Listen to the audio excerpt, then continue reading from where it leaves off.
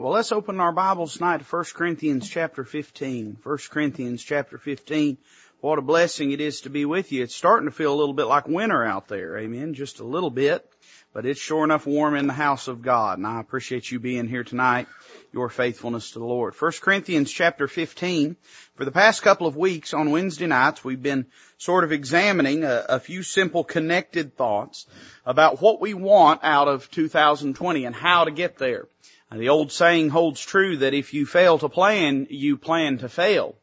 And I think there are a great many of us that have ambitions, desires to see 2020 be a year that counts much for the Lord. But the sad truth is, if we do not prepare ourselves and ready ourselves, it's not going to happen by accident. It's not going to happen by coincidence. It's going to happen by providence, of course, but also by diligence. And so we, over the past two Wednesday nights, we've examined this thought, what we need for 2020. What we need to see that 2020 is a year that counts for the Lord, that counts much for Him, in which we grow in our spiritual development, in which we gain victory maybe over some sins or some weaknesses, some infirmities that we deal with and battle with in our lives, some stumbling blocks, and how that we can in 2020 do more for the Lord than we've ever done before. You know, it is a truism of life that everything's either living or dying. It's either growing or diminishing. Nothing stays in a static condition. And our spiritual lives are either enlarging or they are shrinking. One of the two. They're either getting more robust or they are diminishing. And I want in 2020, I want my life to be more for the Lord. I want to do more for the Lord. I want to please Him more. I want it to count. You know, one of these days every idle word will be called into account and be brought before our eyes. And I don't want to have to look back on the year 2020 and have to look at it the way I have to look at so many other years in my lives and say, I wish I had done more, or I could have done more, or I didn't do very much. I want to be able to look at that calendar year and say, you know, I gave my all for the Lord that year, and I did everything I could. And I believe that these three elements are things that are necessary. They are vital. They are not optional things. They are not merely icing on the cake. They are the very substance of what we will need. 2 weeks ago, we talked about the faith that we need for 2020. Whatsoever is not of faith is of sin. And without faith, it's impossible to please Him. That's what the Hebrews writer said. It's impossible. If you're going to please God and try to do it in your flesh and in your own strength, you might as well just not even try. You may accomplish what you think would be pleasing to Him, but it will not in fact be pleasing to Him. And then we talked last week about the focus that we need for 2020, how to keep our eyes on the prize and how to keep them on the Lord Jesus Christ and on the task at hand. Well, tonight by the Lord's help and grace, I want us to take a few moments and consider the faithfulness that we need for 2020. You know, the psalmist lamented and decried this fact. He said, a faithful man who can find?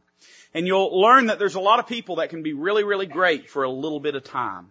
But it is a rare quality in life, people that will merely live in a pattern of consistency and faithfulness and diligence and dedication to the Lord. And I think that if you want your November and December to be as much for the Lord as your January and February, you're going to have to find a way to be faithful. And you're going to have to make up your mind that there are some things that are worthwhile sticking by and staying true to. And I want us to notice a few of them tonight. 1 Corinthians chapter 15, we're going to read just one verse, the very last verse in the chapter, and then we'll pray.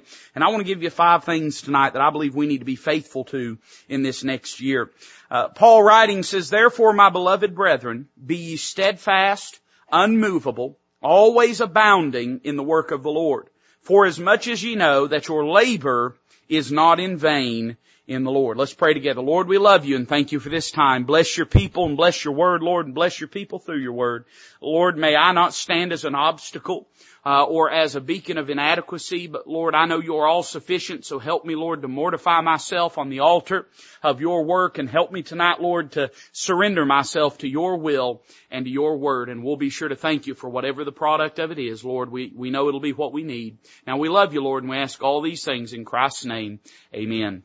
In 1 Corinthians 15:58, what we really have, I believe, by the Apostle Paul is a description of what faithfulness looks like. People can have varying degrees of what faithfulness looks like. You can look at a day that we live in which the divorce rate is well over half and tell that some people have different ideas of what faithfulness is and looks like. And certainly you could look on the job site and you'd find that there are certain people that have an idea about what faithfulness to a job or a task means, and other people have different ideas of it. I think as a beginning basis point, what Paul's doing here, he's telling us what faithfulness is, what it looks like. Can I tell you something? Success and faithfulness are not synonymous with each other. There are some people that seem to stumble into great areas or elements of external success. And there are some that come by it dishonestly, and there are some that come by it in a carnal means and manner. By the same token, there's some of the most faithful people I've known in my life. If you were to just judge them by the external visible fruit of their life or ministry, you would judge them not very faithful. And yet they have stuck by the stuff, and they have been true to the Lord, and they are laboring and working in the place that God has called them to. And they are really, to my heart and mind, an example of what faithfulness looks like. A lot of young men, young preachers and pastors, they get drawn away in their novice because they conflate and confuse those two things of faithfulness and success. Just because a man is drawing a big crowd, or just because he has his name on prominent church signs or on the flyers at the big camp meetings or jubilees, that doesn't necessarily mean he's been faithful to the Lord. Doesn't necessarily mean he's been faithful. Now, that's not to say those things preclude or exclude any faithfulness. Just because they enjoy that success doesn't mean that they have to be dishonest or have to be unfaithful or have to be disingenuous. But certainly we should not conflate those two things. And in your spiritual walk and mine, I know most people in this room, there's some preachers in the room, but most people in this room really don't have it in their mind to see ministry success in that respect. Most just regular church folks. But let me just say this to you, that when you look at people whose lives seem to never be stained by problems or sorrows or difficulties or setbacks, it's easy sometimes to equate that type of success with the idea of faithfulness. But I got news for you. There's some people that the devil, and particularly so the faithful crowd, will paint a target on their back and do everything he can to destroy them. Faithfulness, I think, what Paul's doing here is defining basically what it looks like. Let's read this verse again slowly, and then I want to pick apart what each of these mean. He says, "Therefore, my beloved brethren, be ye," this is what faithfulness is, "steadfast, unmovable, always abounding in the work of the Lord. Forasmuch as ye know that your labor is not in vain in the Lord." Now, he's listed about 5 things there. First, he describes what we are. We're beloved brethren.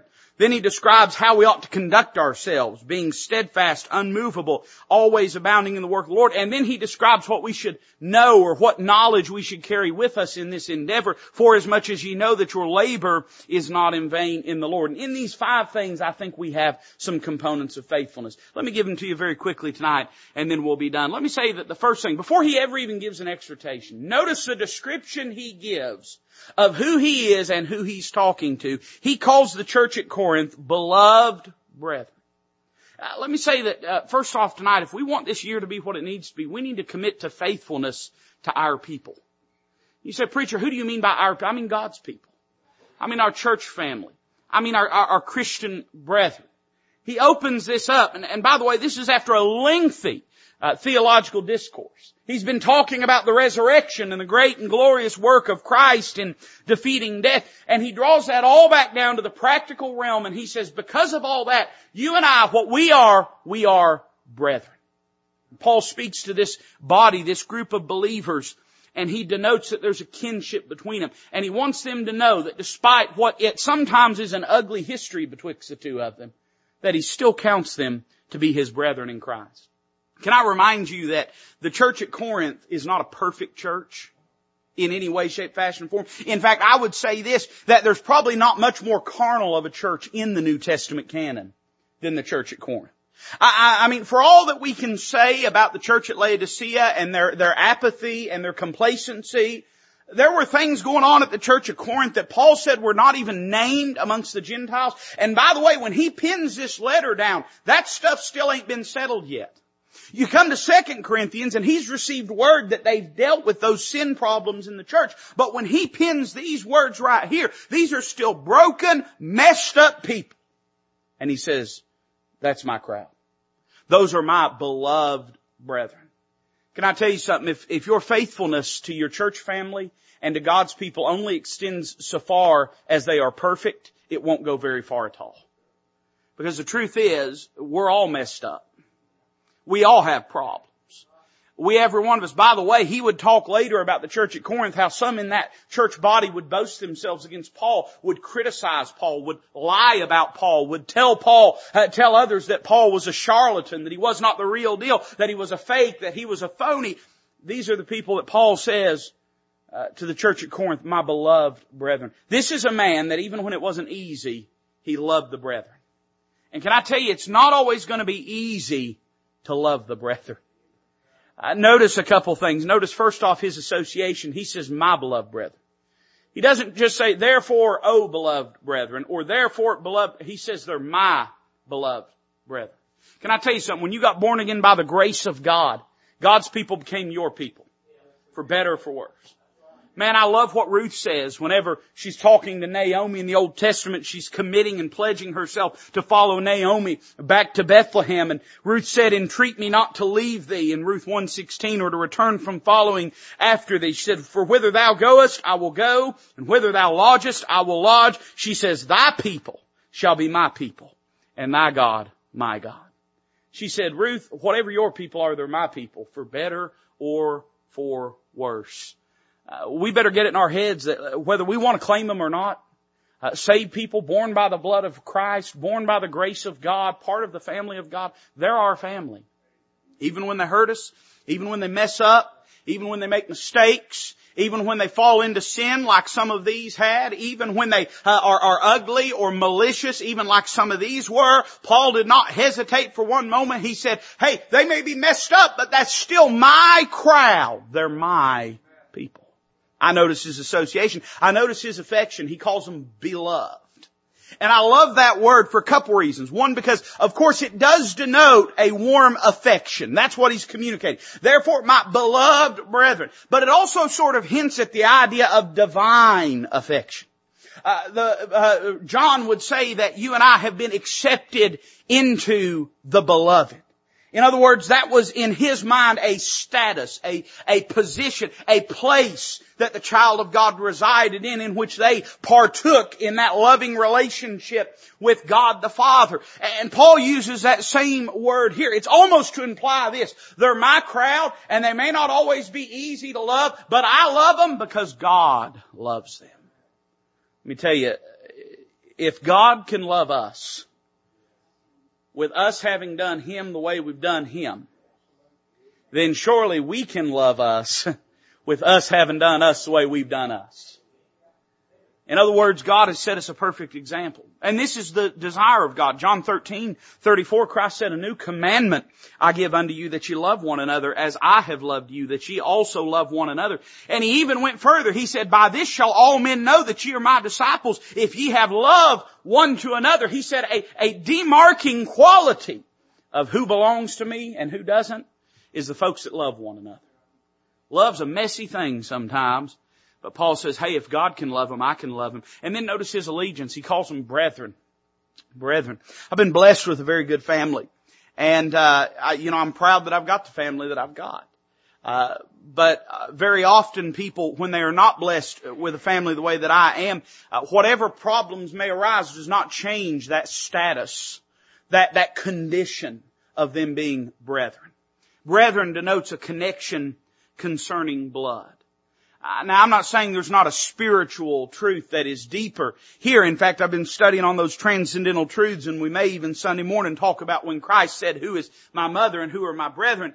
But there is an equal parallel between both the physiological qualification and the spiritual qualification. Your brethren are your brethren because they're your brothers and sisters by blood. Well, guess what?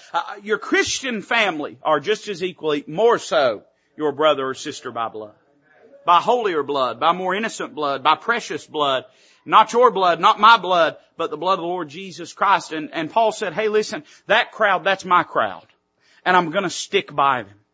Now, we all have terrestrial and temporal relationships, connections. We have coworkers, and some of us have family that may be family by genetics, but they don't know the Lord Jesus Christ. And I'm certainly not saying that we should jettison those connections, but I am saying this, that the people of God need to have a special allegiance and devotion to our brethren in the faith. Paul said it this way, that we are to do good unto all men, especially those who are of the household of faith. Relationships are a relative thing. I love everybody in this room. I don't love you the way I love my wife. Some of y'all said, thank the Lord. I love everybody in this room. I do. You're my people. I don't love you the way I love my wife. My love for my wife does not mean I don't love you. And I don't have to choose betwixt you. And if you make me choose, I'll tell you who's going to win. She's going to win. Relationships are a relative thing. And there's nothing wrong with having those temporal connections, but they should never displace what is our spiritual allegiance. So I think we need to be faithful to our people. And by that I mean to God's people, to saved people. We shouldn't be ugly to lost people. We shouldn't be uncaring or unfeeling towards them. But we need to recognize that our primary allegiance lies first to the Lord Jesus and then to His people, which are our people, to our brethren in the faith. So there needs to be a faithfulness to our people. Not only that, he says then this, be ye steadfast. Now when I think of the word steadfast, I think of somebody that is committed to a cause and will not be moved from it. And I would say this, that we need to, in 2020, we need to be faithful to God's purpose in our life. We need to recognize that we don't walk this earth just to float around it like a pinball. We walk this earth for a reason, for a very distinct reason. Now I can give you a broad general cause for which all of us live and breathe and move and have our being. We're to be a testimony for Jesus Christ. We're to reach people with the gospel. We're to glorify Him in all that we do. But I'm saying every single one of us, we're not here for no reason. God has us here for a reason. We need to find that reason and fulfill that reason. Once we've found that reason, that calling in our life, that thing for which God has created us, that avenue in which God is using us, we need to be steadfast to it. The sad truth is there's two ways that people tend to approach a new year. Some people approach a new year and they say, I'm going to ramp things up. And some people approach it and say, I'm going to back things away. I'm going to dial things down. Now listen, I understand we all enter different seasons in life and we must be realistic with our strength and endurance and capability. And I'm not blind to that, but I am saying this, when it comes to this thing of serving God, we ought not say I'm backing away. But always say, hey listen, if I let everything else in my life go, I'm not going to let my work for God go. Now you say, preacher, you saying I should let everything? No, I'm not saying you should let everything go. I believe you can put God first, He'll give you the strength to do what you need to do. Old Dr. Seitler used to say duties never conflict.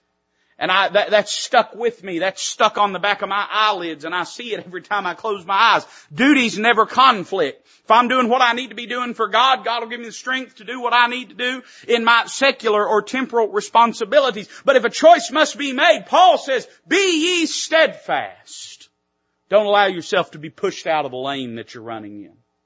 Commit yourself. I thought it was interesting. I noticed a couple times that this word steadfast is used in the Bible. You know, a basic rule or a basic guideline or tenet of Bible study is what's called the rule of first mention. And what that means is usually you find something the first time it's found in the Bible and it will typically carry certain qualities or meanings that will carry through and can apply to everything else unless there's been some doctrinal or dispensational shift in the landscape of theology. In other words, for instance, the first time you find blood in the Bible or those skins in the Garden of Eden, it's to cover man's sin and it's to make him fit for the presence of God. Well, guess what? The blood all the way through the Bible, that's one of the things that it does. So certain qualities you pick up. Well, that's true of just about anything. And you know, the first time it's interesting. This little book of Ruth has a lot for us because the first time that word steadfast is used is in the book of Ruth. And you know, Ruth is standing there talking to Naomi. And she has poured her heart out in verse 16, which we read just a moment ago.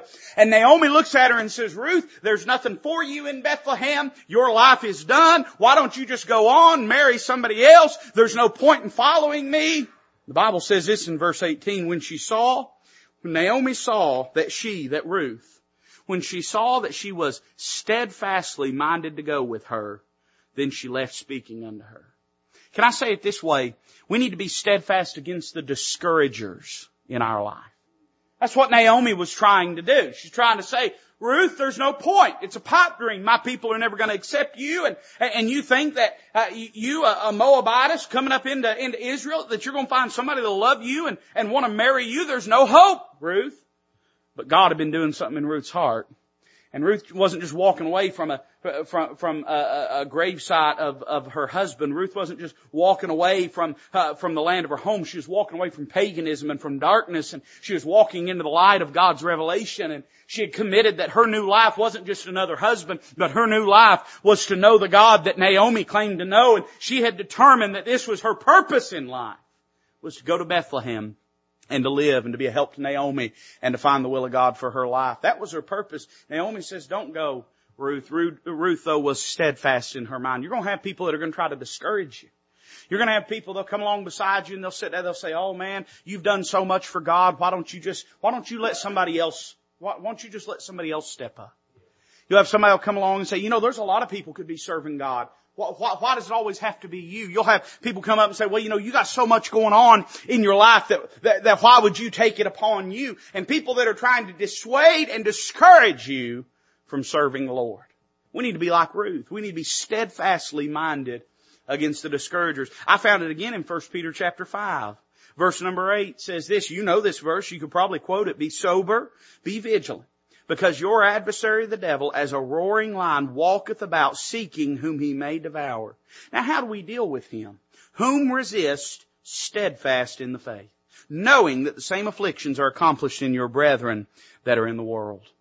We need to be steadfast against the discouragers, people that try to give us an out or give us a reason to walk away from serving God. But we need to purpose in our minds to be steadfast against the devil, because he'll do everything he can to stop us.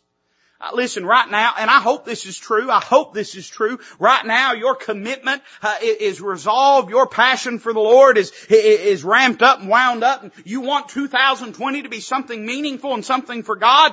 It's easy in January. It's easy in February. But when the devil sees that you've made your mind up to make this year different than every other year, he's going to do everything. He's going to throw everything he can against you. I said earlier in the opening statements of the message tonight that we oftentimes quote people having a life of ease with the idea of faithfulness or Christian virtue or dedication. But the reality is when a person begins to live for God and begins to really do something for God, that's when the devil sets up and pays attention. That's when he decides that he's going to march his forces against us. That's when he purposes that spiritual warfare is on the rise. We need to make our minds up that we're going to be steadfast. Don't let him win. Don't let him win. He's going to try to win. Don't let him win. Some of us have let him win in our lives in years past. We've held out. We've been faithful. We've stuck in for a while, but eventually he wore us down. Don't let him win. Make your mind up that God has more for you than the devil has. Don't let him win. We need to be steadfast. So we need to be faithful in our purpose. Not only that, he says we're to be unmovable. Unmovable. I wrote it down this way. We need to be faithful in our position. That's what unmovable means, doesn't it? You're occupying a space and a place. You're in a position and refuse to be moved from it. And I thought about what that means. What exactly should we not be movable concerning? There are some things in life we should be movable about. For instance, if you're driving down the interstate and you see my car coming on the on-ramp and you're in that far right lane and my blinker's on, I'd appreciate it if you were movable and got out of my lane. Amen? Now that ain't for you. That's for the fellow that wouldn't let me in when I was coming on the interstate tonight, but he ain't here, so you've got to hear it. There are some ways in which we should be movable, of course. I think that, it's like the fellow said, about quarreling with his wife and getting in arguments. He said, I don't apologize unless I know for sure 100% that I'm wrong. He said, and I told my first wife that, and I told my second wife that, and my third wife. And he said, and I'll tell my fourth wife that when the time comes. There are some areas in life we have to be, but there are some things we shouldn't be movable in. What are some things? Well, I wrote these down. I think we need to be unmovable concerning the Word of God. The Word of God. Listen to what Paul said in Colossians 1:23. He said, if ye continue in the faith, grounded This is what he said a Christian needs to be. Grounded and settled, and be not moved away from the hope of the gospel, which ye have heard, and which was preached to every creature which is under heaven, whereof I, Paul, am made a minister. Paul said we shouldn't move away from our position on the gospel of Jesus Christ. It even broadens out further, not just concerning the gospel particularly, but the little book of Jude was written for this distinct purpose. Jude opens his book. He says in verse 3, Beloved, when I gave all diligence to write unto you of the common salvation, he said, I was going to write unto you about the gospel, but he said it was needful for me to write unto you and exhort you that you should earnestly contend for the faith which was once delivered unto the saints. Now, the word faith, you know this in your Bible, it denotes two things. It denotes our experiential leaning upon or belief in God, having faith in something. But sometimes the word faith is used as it relates to a body of belief, a body of doctrine, a system of belief. And it's obvious that's what Jude is talking about, because he says the faith which was once delivered unto the saints. He's saying that body of doctrine and belief. He said, I don't want you to move away from it. I don't want you to give it. I want you to earnestly contend for it, fight for it. He goes down in verse 20 and says, but ye beloved, building up yourselves on your most holy faith, praying in the Holy Ghost, keep yourselves in the love of God, looking for the mercy of our Lord Jesus Christ unto eternal life. Jude said, don't move. Don't move. Listen, I'm more than happy to change my position if my position is wrong. But this idea that we need an eclectic plethora of perspectives. And listen, what has that done for our society? Have we got more confusion or less confusion today? Our public school systems tell our kids that you can't know anything, that there is no real truth, that everything's relative, which is a Marxist tenet of relativism, moral relativism, ideological relativism, and all it's done is unmoored our society. There's some things we shouldn't move from. If we know that and it's not about us being right. I can be wrong, but God's never wrong. And we shouldn't move from what God says is true. So I think concerning the Word of God, but then I think concerning the will of God. The will of God. Now listen, I understand again that the will of God sometimes takes us in seasons in life. There was a time when the will of God for Paul was to be in the Asian desert. There was a time when the will of God for Paul was to be planting churches throughout Europe. There was a time when it was the will of God for Paul to be in prison, to be penning epistles. I understand the will of God takes us through different seasons. But I'm saying when we know something's the will of God, we shouldn't move from it. Ephesians 5:15 says this, See then that you walk circumspectly, not as fools, but as wise, redeeming the time because the days are evil. In other words, Paul says, hey, things matter because we live in wicked days and we only have so much life to live and we need to make it count. And then he says this, wherefore, in light of that, be ye not unwise, but understanding what the will of the Lord is. We need to find the will of God and do it. And let me tell you something. I understand there's waiting seasons in discovering the will of God. I wish I could tell you that every time I want to know God's mind, I could pray one prayer and say, God, tell me, and a voice would speak from heaven, or a fax would come across the machine, or I'd get an email in my inbox. You know it doesn't work that way, and I do too. But I do recognize that if God won't disclose His will to me, it's not a matter of God getting some sadistic pleasure out of our lack of understanding. It's not a matter of God seeking to play hard to get. It's a matter of timing. And when the time comes, God will disclose His will to us. He will make it known. Because guess what? Guess who wants you to do the will of God as much or more than you do? God wants you to do the will of God as much or more than you do. So this idea that the will of God is some great mysterious thing that can only be come to by great soul searching, I don't believe is true. I believe if our heart is ready for the will of God, and I believe if our path is ready for the will of God, God will reveal it. We need to find the will of God for our life and do it. We need to find it and do it. Bob Jones Sr. said success is finding the will of God and doing it. That's the definition of success. Paul said this in Romans chapter 12, verse 1. He said, I beseech you therefore, brethren, by the mercies of God, that you present your bodies a living sacrifice, wholly acceptable unto God, which is your reasonable service. And be not conformed to this world, but be ye transformed by the renewing of your mind, that ye may prove what is that good and acceptable and perfect will of God. God desires for us to know His will and to do it. And once we know the will of God, we shouldn't be moved from it. I've committed in my heart that, listen, if the will of God moves me, I'll go. But I'm not going to let the devil scare me off. I'm not going to let people scare me off. I'm not going to let problems scare me off. I'm not going to let confusion scare me off. If I know the will of God, I'm pledged to do it. I want to remain faithful to that. I don't want to leave just because things get tough. I don't want to leave just because there's a shinier apple on the tree in the next field. I don't want to leave because somebody wants somebody to. I want to do the will of God. I'd rather be in the will of God in the midst of a storm, in the midst of a tornado, than be sitting on a sandy beach outside of the will of God. We need to find the will of God and do it. And then notice this. He says, always abounding in the work of the Lord. We need to be faithful in our productivity. Productivity.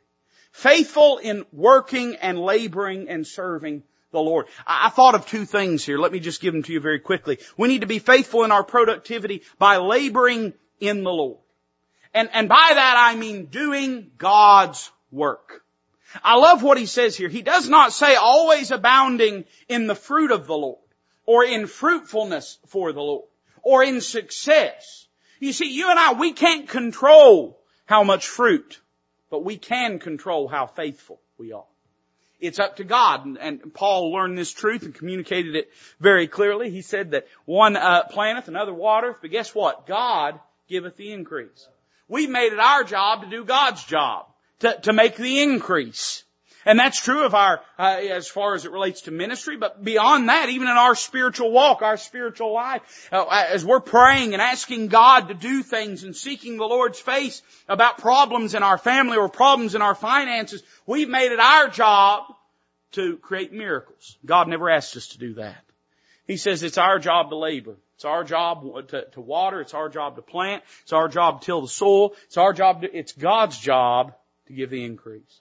This, of course, parallels a very obvious physical and biological truth that the farmer, he can plant, and the farmer can water, and the farmer can fertilize. But at the end of the day, it's up to God whether the seed grows. Whether the seed grows.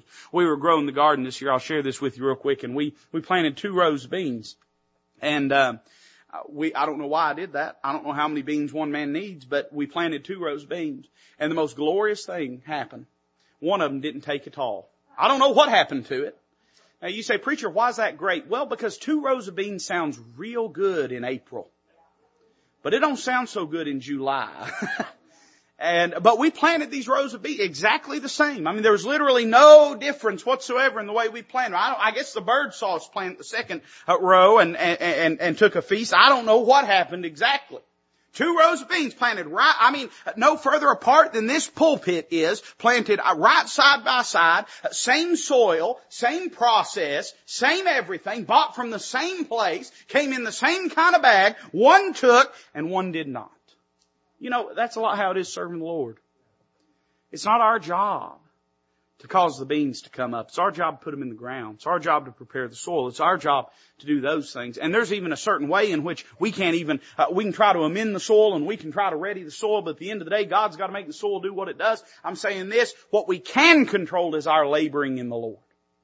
You and you alone decide whether you serve God, whether you live for God. I love what Christ himself said in John 4:34. Jesus said unto them, unto his disciples, my meat is to do the will of him that sent me and to finish his work. Not my meat is to win lots of people, or my meat is to draw lots of crowds, or my meat is to draw and produce lots of fruit, but rather my meat is to do the will and to finish his work. Christ said, if I can do that, I'm content. That's what I'm sustained upon. I wonder if you and I are sustained upon the simple thought that we're doing what God asks of us. I wonder how many of us could be satisfied, though nobody in the world ever noticed, if we just knew that we were doing what God required of us. We need to be faithful in laboring in the Lord. But then I would say this, we need to be faithful in laboring for the Lord. You say, well, what's the distinction, preacher? Well, there's a lot of folks that's serving God, but they're not serving God for God.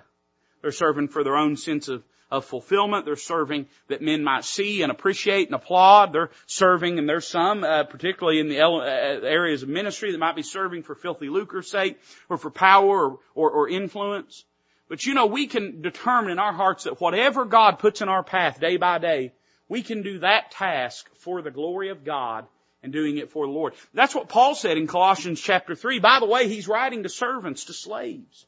And he says in verse 17, whatsoever ye do in word or deed, do all in the name of the Lord Jesus, giving thanks to God and the Father by him. And in verse 23, speaking directly to servants, and he says, whatsoever ye do, do it heartily as to the Lord and not unto men.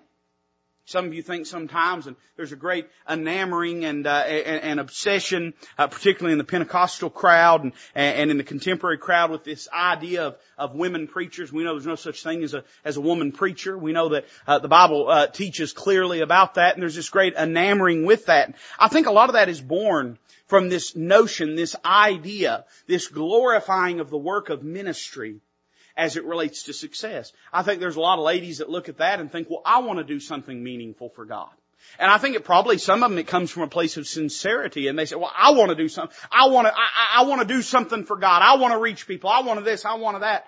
But some of them would say, well, how's it meaningful if I am a keeper at home? Or how's it meaningful if I'm ministering to my family? Or how's it meaningful even if I have no family, if I'm laboring in whatever area of life or responsibilities I have? Can I remind you of something? Don't get mad at me when I say this. You promise? Some of y'all did. You know what these people that Paul would have been writing to? These were servants. They would have spent their day doing things like washing dishes. They would have spent their day doing things like tending a home. They would have spent their days doing things like tending crops, tending fields. They would have spent their day doing things like tending livestock. The very menial things that we oftentimes so despise. And we say, well, that doesn't matter. That's not important. That's not meaningful in the grand scheme of things. Why is that significant? There are a great many people that make shipwreck of domestic life because they grow obsessed with this idea of being lauded in the world's eyes. Now listen, whatever the will of God is for you, find it and do it.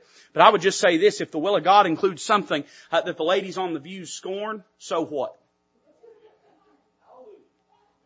Joy Behar can just sit there and be mad over the fact that you're content in whatever your calling of life is. They can spit at you. They can spit insult and disdain. And the editorial board for big newspapers can spit disdain at the idea that you do something as menial as raising a child or attending a home. But the very people that Paul's writing to are people that are doing what we would consider menial tasks.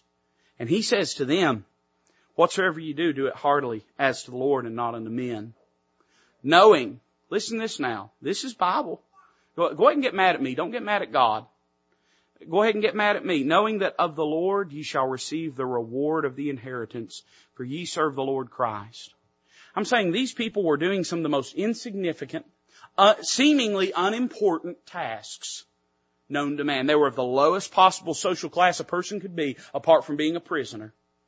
And Paul looks at them, he says, you know what you're doing, you can do for God. You can do it for the Lord.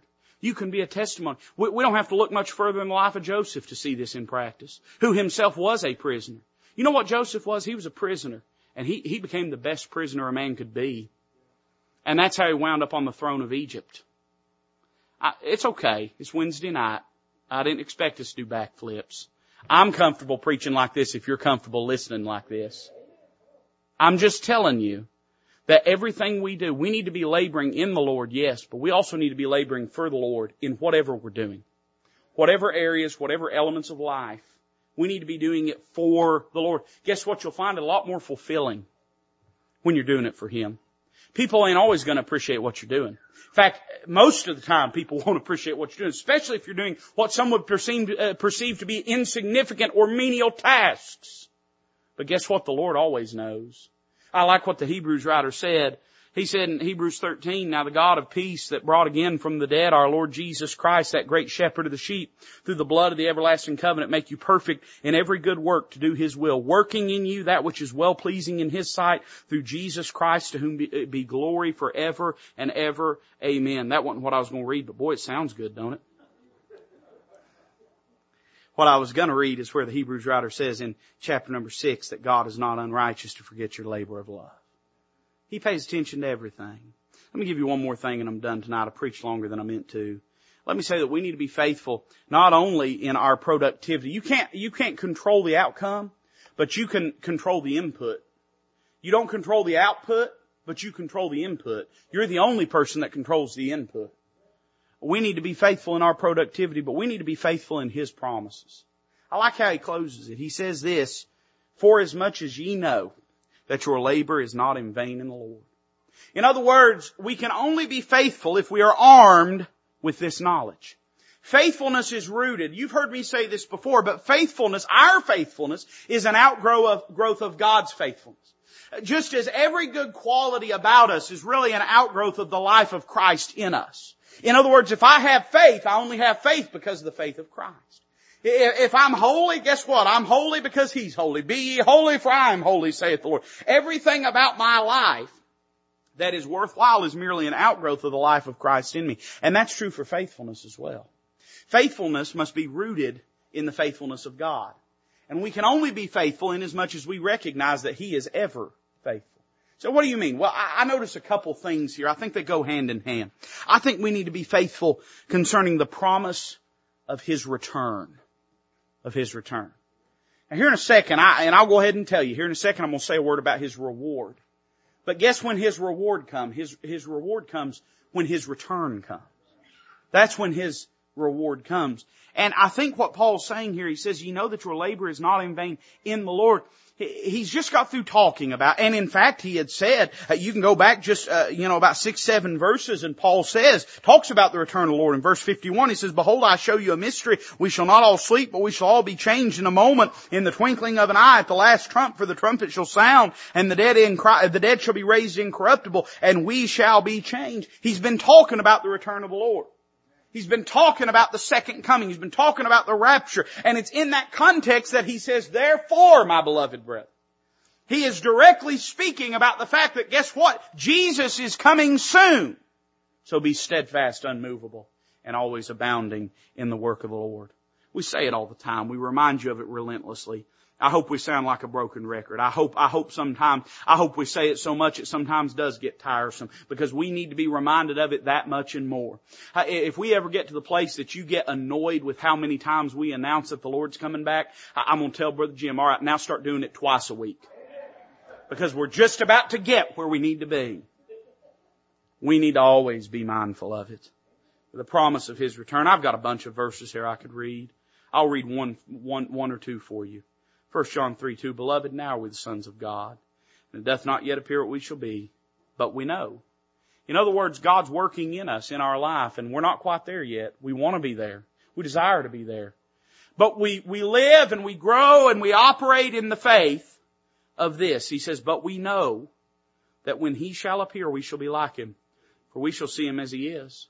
Now He don't stop there. He says in verse 3, and every man that hath this hope in him purifieth himself, even as he is pure. In other words, the faithfulness of the believer is rooted in the truth of the second coming.